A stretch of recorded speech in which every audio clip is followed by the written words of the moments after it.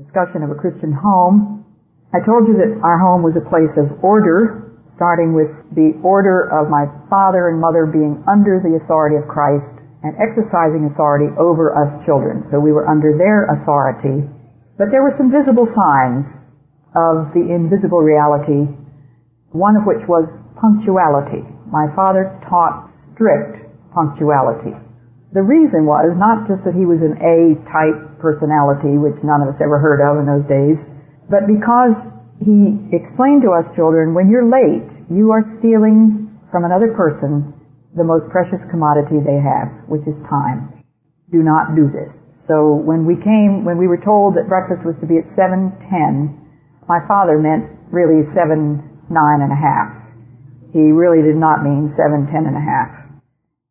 Now this was a rigid rule, not only because my father was teaching us strictness and order, but because he had a commuter train to make, and back in those days the trains ran on the second, and there wasn't any flexibility whatsoever. We had to have breakfast together every day because my father believed in having meals together. Of course he wasn't home at lunchtime, but we had breakfast and dinner together as a family, and we were taught to sit still at the table.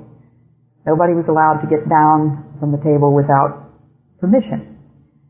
And that order went all through the ways in which we were raised. When breakfast was over, then we were herded into the living room, as I told you, and we had family prayers, and that was not flexible either because of that commuter train. So my father wanted a leisurely, quiet breakfast, not frantic races for the bag lunches and the school books and his briefcase. It was all done the night before. The school books, the bag lunches were made, and things were exactly where they belonged so that each person could pick up his stuff and leave for school, and my father could find his briefcase. Punctuality means not only that you think of another person's precious commodity, which is time, but also that there has to be a time for everything. It is a matter of order. We must recognize that time is a gift, and it is not to be squandered or stolen. We hear people say all the time, I don't have time for this. Well, it's certainly true that we don't have time for a whole lot of things, but very often when we say that we don't have time to do the things that God wants us to do, it's because we are squandering time on things that God has not assigned. So we should make it a matter of serious prayer that the Lord will teach us how to use our time. And my husband and I have discovered that we cannot do the work that we do and do very many other things at home when we're at home. We don't do much of anything that most people would say you have to do. We don't have time for television. We don't go out. We don't have a whole lot of meetings. We don't entertain. We would love to entertain, and the Bible says we're supposed to be hospitable.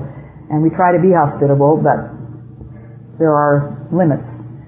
And we are at home more or less 7 days a week when we're not traveling on the road, which is about a third of our time. We travel about a third of the time, and we're at home the other 2/3. But it means work in the morning, work in the afternoon, work in the evening. And we're very grateful. We're not complaining about that at all. There are limits in a Christian home, and parents are responsible before God to establish those limits. You remember when Job was suffering and went through all the nonsense that he got from his so-called friends who were accusing him of being at fault. Otherwise he would not have suffered as he did, they told him. Then Job finally presents all his arguments to God. We don't hear anything from God for a long time after the friends have said their say and Job has said his say. Then in chapter 38 of that marvelous book, it says, Then the Lord answered Job out of the storm. And he said, Who is this that darkens my counsel with words without knowledge? Brace yourself like a man. I will question you, and you shall answer me. Where were you when I laid the foundations of the earth? Tell me if you understand. Who marked off its dimensions? Surely you know. Who stretched a measuring line across it? On what were its footings set, or who laid its cornerstone? while the morning stars sang together and all the angels shouted for joy. Wouldn't you love to have a rerun of that event? Wouldn't you love to have a tape of the morning stars singing together? Well, I think the day will come when we will hear that. But note the words foundation, dimensions, measuring line, footings, cornerstones. A picture of order in God's universe. And He expects us to live orderly, not disorderly lives. In our home, this meant that there was a place for everything, and everything had to be in its place. It's hard for you to imagine that there was a time when there were no plastics. I can remember that time very well. There was no such thing as Scotch tape. Can you imagine life without Scotch tape? We had something called mending tape. It also came on a little roll, but it was sort of paper that you had to lick and glue. Well, what we called mending tape had to be in a certain place, in a certain kitchen drawer. And if it was not in that place, we knew it wasn't our parents' fault. It was one of us kids that hadn't put it back in the right place. And so there would have to be a little lesson on a place for everything and everything in its place. And I urge you parents to teach your children orderliness. Probably, if your children are like most 20th century children now, they have too many toys. Way too many toys. And my 8 grandchildren live here in Southern California. And because their father is a pastor, they are inundated with toys, gifts from kind people in the church. What to do with all those toys? I have one suggestion besides quietly giving them away little by little, which is a good idea. Another suggestion would be just to have a certain amount, a limited amount out for each week or each month.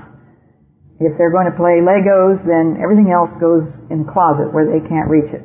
And it's Legos this week, or it's puzzles, or it's a game, whatever. And, you know, they're not going to be nearly as bored as if everything is out all the time, then they're so bored they don't want to play with anything. I've seen this at work. My mother used to put something away, and then if we were sick, she would have something to bring out of the closet that we'd completely forgotten about that we got last Christmas. And little things like that. A place for everything, a time for everything, and everything in its place. And if your children have too many toys, so that you don't have a place for everything, that's your fault, not theirs. Teach them to pick up their clothes, hang them up, put them in the closet, put them in the clothes basket or whatever. Teach them to work. I cannot emphasize strongly enough the importance of teaching your children to work. I hear mothers of teenagers saying, how do I get my son to work? And I say, well, how old is he? Well, he's 16. Well, you started about 12 years too late. If you're just now trying to teach your son to work, you should have started when he was just a toddler. And don't forget that a 3-year-old can learn to work. And he will take his attitudes from his parents. If you talk about, thank God it's Friday, or Blue Monday, and act as if the only thing you live for is leisure time and fun and recreation, your children will pick that attitude up very quickly. And they will learn to hate work. You have to learn to love your work. And if you can't do what you like, learn to like what you do. And that is a lesson that all of us have to learn sooner or later. There are a whole lot of things that we have to do that we don't necessarily love, but we can learn to like what we do. And to thank God for the blessing of work. If you were totally paralyzed, you would give anything in the world for the ability to work with your hands. And they can't do that. I see somebody in a wheelchair back there. I don't know what her limitations are, but obviously she has some that most of us don't have. Thank God for the blessing of mobility and work. And teach your children. Now, just some suggestions. If you say, are you kidding? Are you going to teach a 3-year-old to work? Yes, I am. I would teach a 2-year-old that he can empty wastebaskets. He can take the silver basket out of the dishwasher, and if you give him a little stool, he can climb up and put the silverware in the right places in the drawer. He can figure out which spoon goes in which place, and he can put the forks where they belong, the knives where they belong, and that's exactly the same principle as those toys that you have to pay for, where you put round things in round holes and triangular things in triangular holes. Why pay money for a plastic toy like that when you can make it useful work? And I think most of you mothers of small children would testify that the smaller the child is, the more he loves to be involved in something like that. Now, it takes time. It takes much more time for you to teach your little 2 or 3-year-old to work than it does for you to do the job, obviously. But it's your responsibility. And you will be saving yourself infinite pains for the rest of his life and yours if you teach him early to work. Teach them to pick up their toys, to put away their toys, to hang up their clothes. Teach them early to make their beds. Of course they're not going to make it perfectly. You have to show them and give them the opportunity to struggle. I was taking care of my little niece one time. She was about 3 years old, and I assumed that she could get herself dressed, but I went in just at the moment when she was struggling very hard to get her dress on. And so I started to help her. And she looked up at me with rather a pert and a little bit defiant look, and she said, "Papa usually lets me struggle." And I thought, Papa is a wise man. Children need to struggle. Give them work to do. I saw a television program, a talk show, of parents who were bullied by their teenage children. And as usually happens, those experts on the panel give you a bunch of garbage, and it's the smart people in the audience that come up with the common sense answers. And these experts were giving all kinds of psychological advice as to how to treat a teenager that's bullying his parents. And the people in the audience were giving much more practical advice. One woman, for example, complained about the fact that she couldn't get her teenage son to take out the garbage. And of course the psychologists, with their great seriousness, gave her various methods of how she might work this out. And a woman in the audience stood up and she said, the first woman had said, "If I tell my son to take out the garbage, he will stand there and look at me and say, 'I'll take out the garbage when I want to.'" And a woman in the audience leaped to her feet and she said, "If my son said that to me, he would be wearing that garbage." And I said, amen to that. But those parents have failed, of course, early on to teach. Now, obedience is the most essential lesson. You're not going to have any success teaching your 16-year-old son to take out the garbage if he didn't learn obedience much earlier than that. How do you teach, and when do you teach a child to obey? The book, which I think I mentioned earlier, The Shaping of a Christian Family, is the story of the home in which I grew up. I guess I didn't mention that book, but it opens up with an article written by my mother. She was in her late 70s when Moody Monthly Magazine asked her to write an article about training children. And she did. It was, as far as I can remember, the only thing she ever wrote for publication.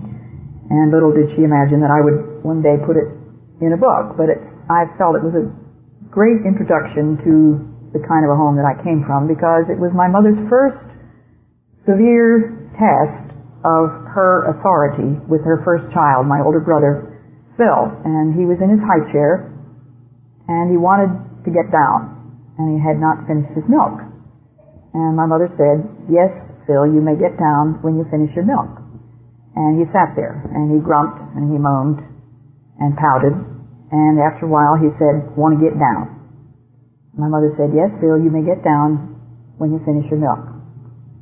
And she said it took a few times for her to realize that this was a very crucial lesson.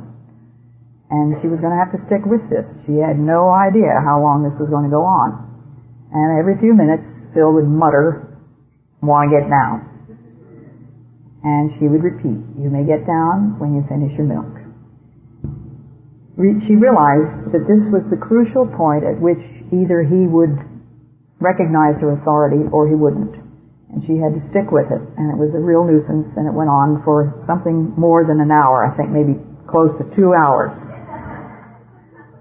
And my mother was saved from just total collapse by the sound of the dog cart that brought the milk. My parents were missionaries in Belgium, and they lived on a cobblestone street, and the milk was delivered to the homes every day by a dog cart, these huge Belgian Bouvier dogs. 2 dogs pulled this cart. And Phil loved to go out and see those dogs and to see the milkman. So when he heard the cart rumbling down over the cobblestones, down went the milk in 2 seconds. And of course he got down from the high chair. But Mother won. And we knew that Mother and Daddy were always going to win. It was no good our standing up against them. And I emphasize again, God has given you authority over those children, and God is going to hold you responsible for teaching obedience. Because if they don't obey their parents, how are they going to obey the school teachers and the civil authorities and God? When do you teach obedience? My mother started when my brother was 2. That was the first crucial test. Now I would say you need to start before that. I'm sure Mother started before that. But that was the worst test and the longest. The point at which I would say is the latest when you should start trying to train obedience is when the child begins to crawl. Because when he begins to crawl, he's going to get into things. He can pull the tablecloth off the table with all the dishes on it. He can get the books out of the bookcase. He can take whatever's on the coffee table. Whatever he can reach, he's going to reach, and he's going to pull things down and break things, get into things. When Jim and I lived in the jungle, Valerie was born there, and we had very few valuable things, but the most precious things to us were our books. And we did not want that child tearing up books. So when she began to crawl, we were sitting in the living room one day, and she headed for the bookcase with a very knowing and mischievous look in her eye. And she was looking over her shoulder every once in a while at her parents and headed for the bookcase. And her father said to her, "Valerie, don't touch those books." Now this is an 8-month-old child. She doesn't talk, but she understands every word when it comes from that tone of voice. And she continued to crawl with that same defiant and mischievous look in her eye, and before we could do anything about it, she grabbed a book, opened it up, and tore a page. Just lightning speed. Now we knew that she had understood what we said. Children are way ahead of you in understanding. And so she got a spanking. The one and only spanking that I can remember she ever got from her father, because he died just a month or 2 later. But you know, the next day, we were sitting again in the living room, and the next day she headed again for that bookcase, looking at us with that completely comprehending look, as if, well, they didn't want me to touch them yesterday, but maybe I can get away with it today. Headed for the bookcase. But all Jim said that time was, "Valerie, no." And she just turned around and crawled away as if she never had any intention whatsoever of touching those books. But you know what? She never once pulled a book out of the bookcase again. What is the lesson for all of us here? We started early. You will save yourself infinite pains if you teach your little children what the word no means. Teach them what no means, teach them what come means. My friend Robin went to my mother many years ago for advice about raising her children. She had one little boy. And my mother sort of had young women beating a path to her door after she had raised her own children, and she began to be a spiritual mother to many younger women. And Robin was one of those, and Robin just fairly recently told me this story. I hadn't heard this. She said, "You know, I went to get advice from your mother many times," and she said, "One day when I was sitting there, I had my son sitting on my lap." He was 18 months old or something. And he was pulling my glasses off. I guess he was less than 18 months old, more like under a year. And while we were talking, he kept pulling my glasses, and I kept putting them back on and taking them away from him, and he was pulling them off. And she said, finally her mother said to me, "Robin, didn't you know that you can teach him not to touch your glasses?" And Robin said to me, "I didn't know that. I had no idea that I could teach a child less than a year old to be obedient. She said, your mother taught me the most important lesson of my life. And Robin has raised 5 very fine children in a very disciplined home. But there are 4 steps, very simple steps, with which I want to help young parents as much as I can. And the first one is that you speak the child's name. You must not be unfair to your child by just shouting out an order when he's not paying any attention. Speak his name in a calm, ordinary tone of voice. And that's what Jim did. He said, Valerie, and he got her attention. She turned around and looked at him. He nailed her with his eyes, and he said, no. When she disobeyed what she knew when she did what she knew she was not to do, she got a spanking. And he gave her one word command, no, and he said it in a normal tone of voice. Now, I put in that spanking bit sort of out of order. Let me repeat 4 simple things. Number 1, speak the name. Number 2, establish eye contact. Number 3, issue a command in a calm, ordinary, normal, adult tone of voice. Do not teach your children baby talk. That's where children learn it. They learn it from silly adults. Just talk in a normal tone of voice to your child. Don't use a special voice or a little high squeaky voice just because he has a high squeaky voice. And issue the command once. Let the child know from the very beginning that you're serious about what you say, and that will establish a foundation on which he will learn to obey God. Those 4 things, they are so simple. Now I'll give you an illustration of how well this works. I was invited by a young couple who had one small child. These people had come from non-functional families, dysfunctional families. They didn't have clue number 1, how to raise that child. And they had the grace to ask me, an old woman, for some help. And I recommend that you ask older people for some help, people who've had some experience. A lot of times old people say to me, well, I'd love to help these younger parents, but they don't want our advice. Well, there are a lot that do. So I'm dishing some out tonight, and I hope there's some with ears to hear. But I told this couple I'd be glad to have dinner with them. They wanted to take me to a restaurant and have dinner so we could talk about these things. And to my dismay, they arrived at the restaurant with this child. I was hoping they would leave him at home. Because it's my experience that very often there's no possibility of any adult conversation if there's an unruly child in the presence of the adults. Then my heart sank again because I overheard the wife say to her husband, oh, don't tell me they don't have one of those high chairs with a tray on it. It's one of those high chairs that sits right at the table. He's going to be all over the table. Well, she was right.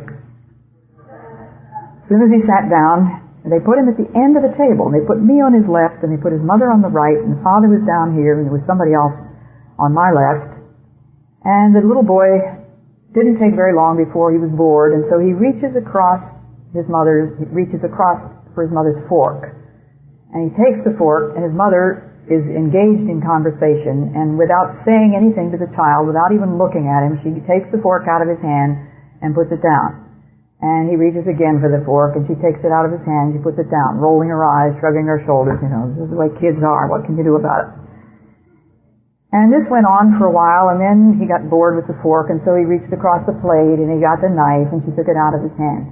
Not once did she say anything, not once did she look him in the eye and speak his name. She just went through this routine over and over again. And he reaches for the spoon, then he reaches for the water glass.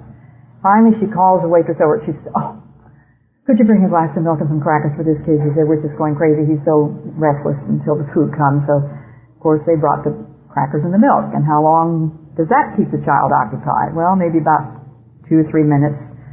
And then he just began moving his hand rather slowly toward my spoon.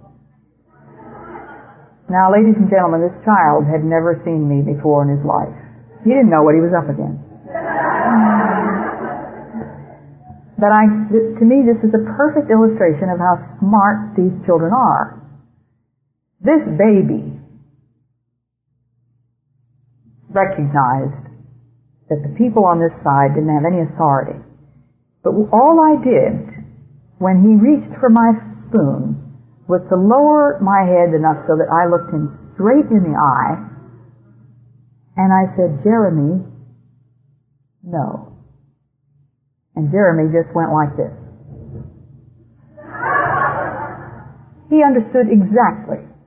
And he understood the distinction between the people on this side of the table and whoever this old lady was that he'd never seen before. Tone of voice. A look in the eye. I spoke his name. And for the rest of that meal, that child did not once reach for anything on my side of the table, but we continued having to go through all this routine on the other side. I was hoping against hope that the parents would be smart enough to see what had happened. I don't think they got the message.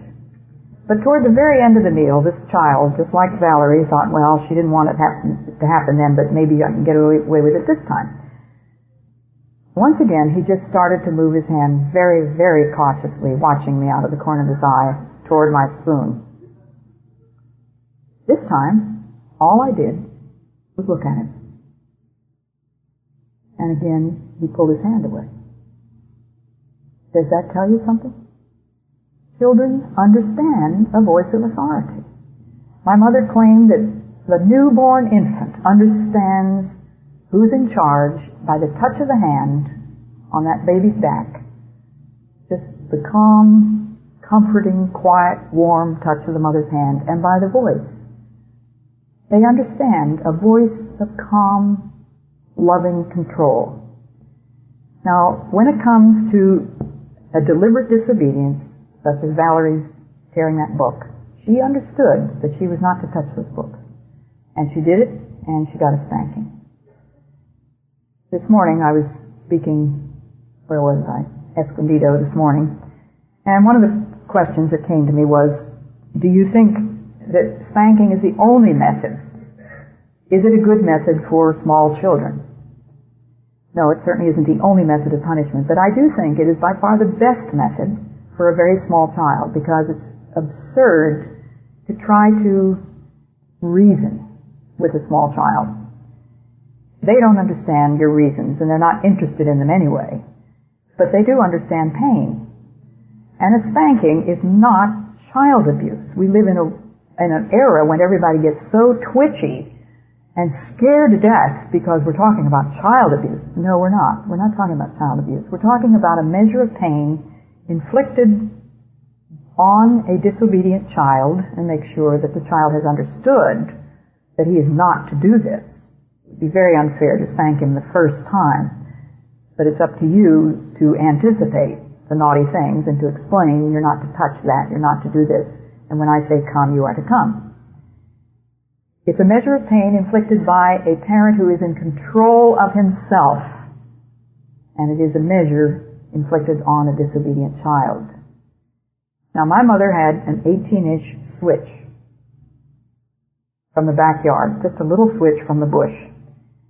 And that will not inflict any serious damage. It's not going to do any harm to the child, but it sure does sting bare legs. And she used that little switch when we were disobedient. And she kept one of those over the door in every room of the house. So we knew that that switch was there. Now, because she started early, by the time we were crawling, that switch came into play. It hardly ever got used. I have talked about this home in which I grew up, and one man came up to me one time after I'd talked about it, and he said, "Boy, am I glad I'm not your brother." And I said, "What do you mean?" And he said, I could never survive that kind of rigid discipline that you had in your home. Well, I had neglected to say how much fun we had in our home, and how much laughter, and how much good times we had. And a great deal of the peace and the order was because our parents started early enough. And when children learn at the age of 8 months that no means no and come means come, it greatly simplifies life for the child and for the parents. So it wasn't very often that my mother actually had to get that switch down. Most of the time, all she had to do was issue the command, and if we didn't jump right away, her eyes went to the top of the door, and we were galvanized into action. So I say, I think it's a good plan. It's not merely Elizabeth Elliot opinion. The Bible speaks very clearly of the use of a rod. And it says that the father who does not discipline his son hates him. And that's a very serious charge. And we have a number of biblical examples. Eli, for example, did not discipline his sons, and they turned out to be miserable losers. And it was explained that Eli had never asked his sons why they acted the way they did.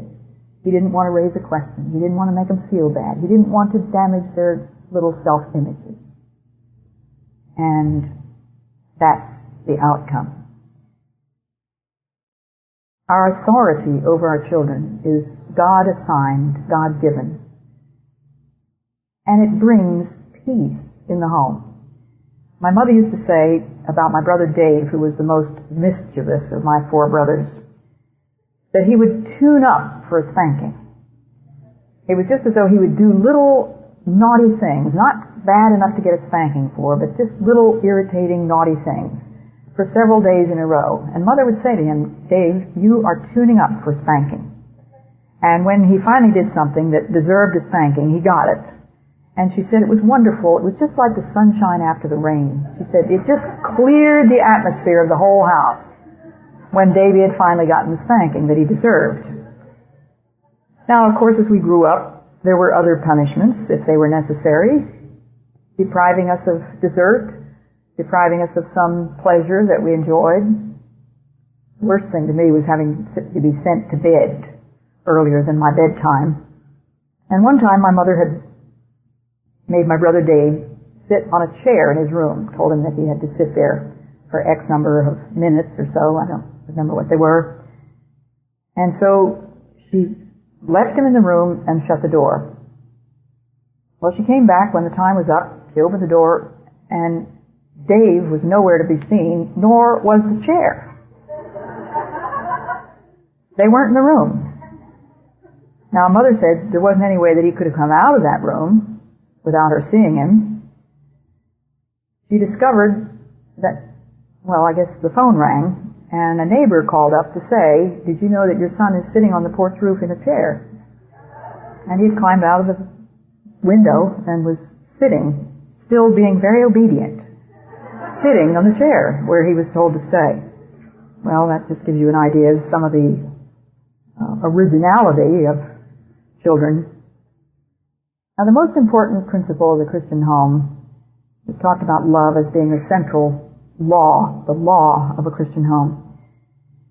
But the principle of the cross is depicted in the way we behave toward each other. And the principle of the cross is my life for yours. This was what Jesus was telling us when he went to the cross. My life for yours. And he says, if you want to be my disciple, you must give up your right to yourself and take up the cross and follow me. It does not come naturally to any of us to give up our right to ourselves. And can you imagine trying to sell that idea in the 1990s? We are constantly bombarded with, it's your life, it's your body, you can do anything you want with it, do your own thing, don't let anybody else tell you what to do, if it feels good, do it. McDonald's says, have it your way. We're inundated, insistently, constantly, inescapably, with this loud message of selfishness. So how can we, Christian parents, teach our children the principle of the cross? We have to start very small, with very small things. You teach a small child to share his toys. Now, in order to do that, he has to start doing the 3 principles of discipleship. Now, of course, you're not going to talk about the 3 principles of discipleship to a 2-year-old, but you will insist that he must share his little dump truck with his baby brother. Up to a point. Now, it doesn't mean that all the toys that the 3 or 4-year-old have to be given to the 1 or 2-year-old. You have to be discerning about those, but you have to teach the principle. At the table, when you want some butter, you pass the butter to your daddy first, or to your mother first, or to your brother or sister first. The principle of the cross is give up your right to yourself. Take up the cross, which is, well, in the simplest forms, just a small nuisance. To give up my right to myself and start taking up the cross begins in very small ways. I have a husband who is a Southern gentleman, and it took him a long time to win me because my mind was completely closed to a 3rd marriage. But one of the things that always impressed me about Lars was that he had a servant heart. And he always, to this day, opens the car door for me. He actually pushes my chair in at the table when we don't have any company. He's not showing off. It's my life for yours. Now, it is a nuisance, gentlemen, and we women recognize this. If it's pouring rain, it's a terrible nuisance for you to have to get out of the car in the pouring rain, run around to the other side, put up an umbrella, help your wife into the store or the music hall, wherever it is you're going. You're giving up your right to yourself. And the little child wants to grab the cookies first, and you teach him, my life for yours, this principle. In the measure in which he can understand it. Courtesy, as Emerson said, is a lot of petty sacrifices. Courtesy is petty sacrifice. Small ways of saying, my life for yours, of thinking about the other person. What can I do to make that person comfortable? What can I do to make them happy? What can we do for Mama, who works so hard for us? I had a letter from a mother, believe it or not, who said, I have 3 daughters and 1 son. I've taught my daughters to wash dishes. My son doesn't think that he ought to have to wash dishes because he's a boy. Well, she said, I think he should learn to wash dishes, but I can't think of a good reason. Please tell me what a good reason is. And so, of course, I wrote and said, well, just tell him because he's a member of this family. We're here to serve each other. Where else are you going to learn servanthood? Remind him, you cook the meal, he can wash the dishes. Well, terribly simple, but it hadn't occurred to her that this has anything to do with the rule of heaven, which is charity.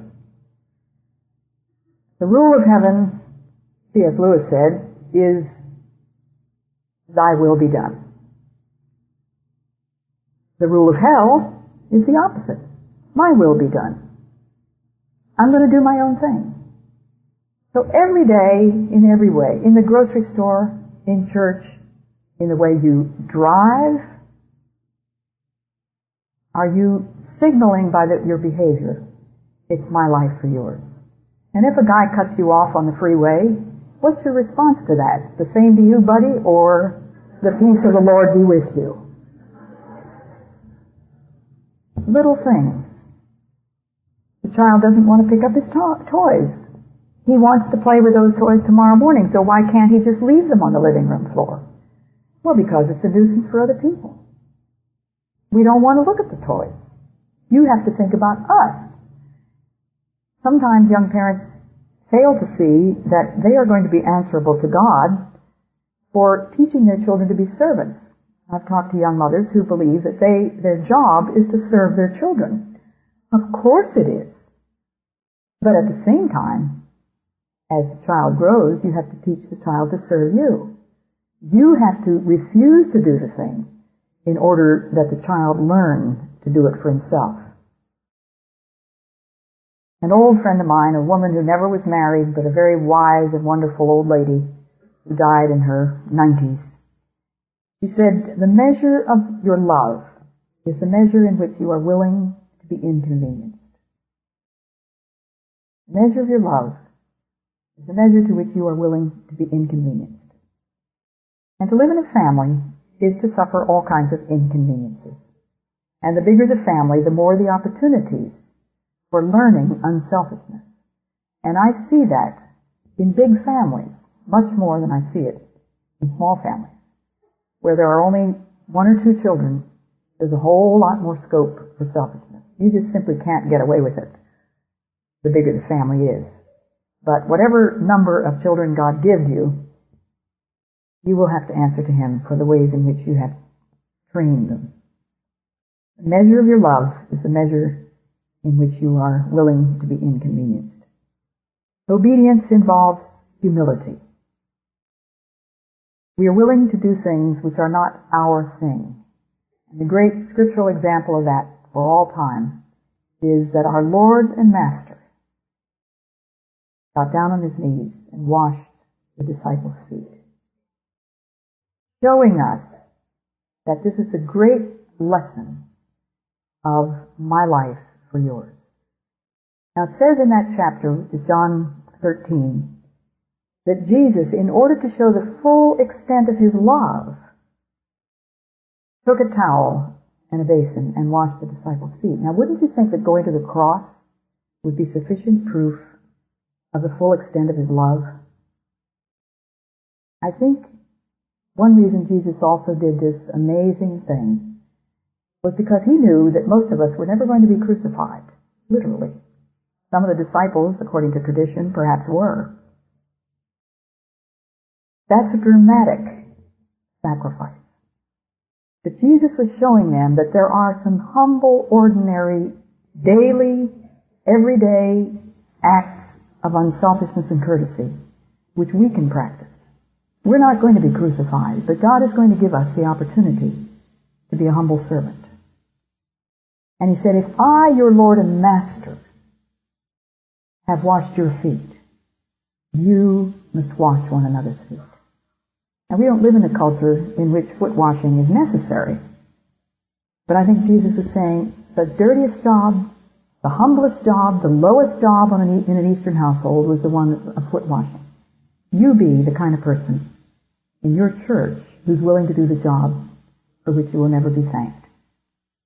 You be the kind of person in your neighborhood on whom people want to call because they know you'll do it.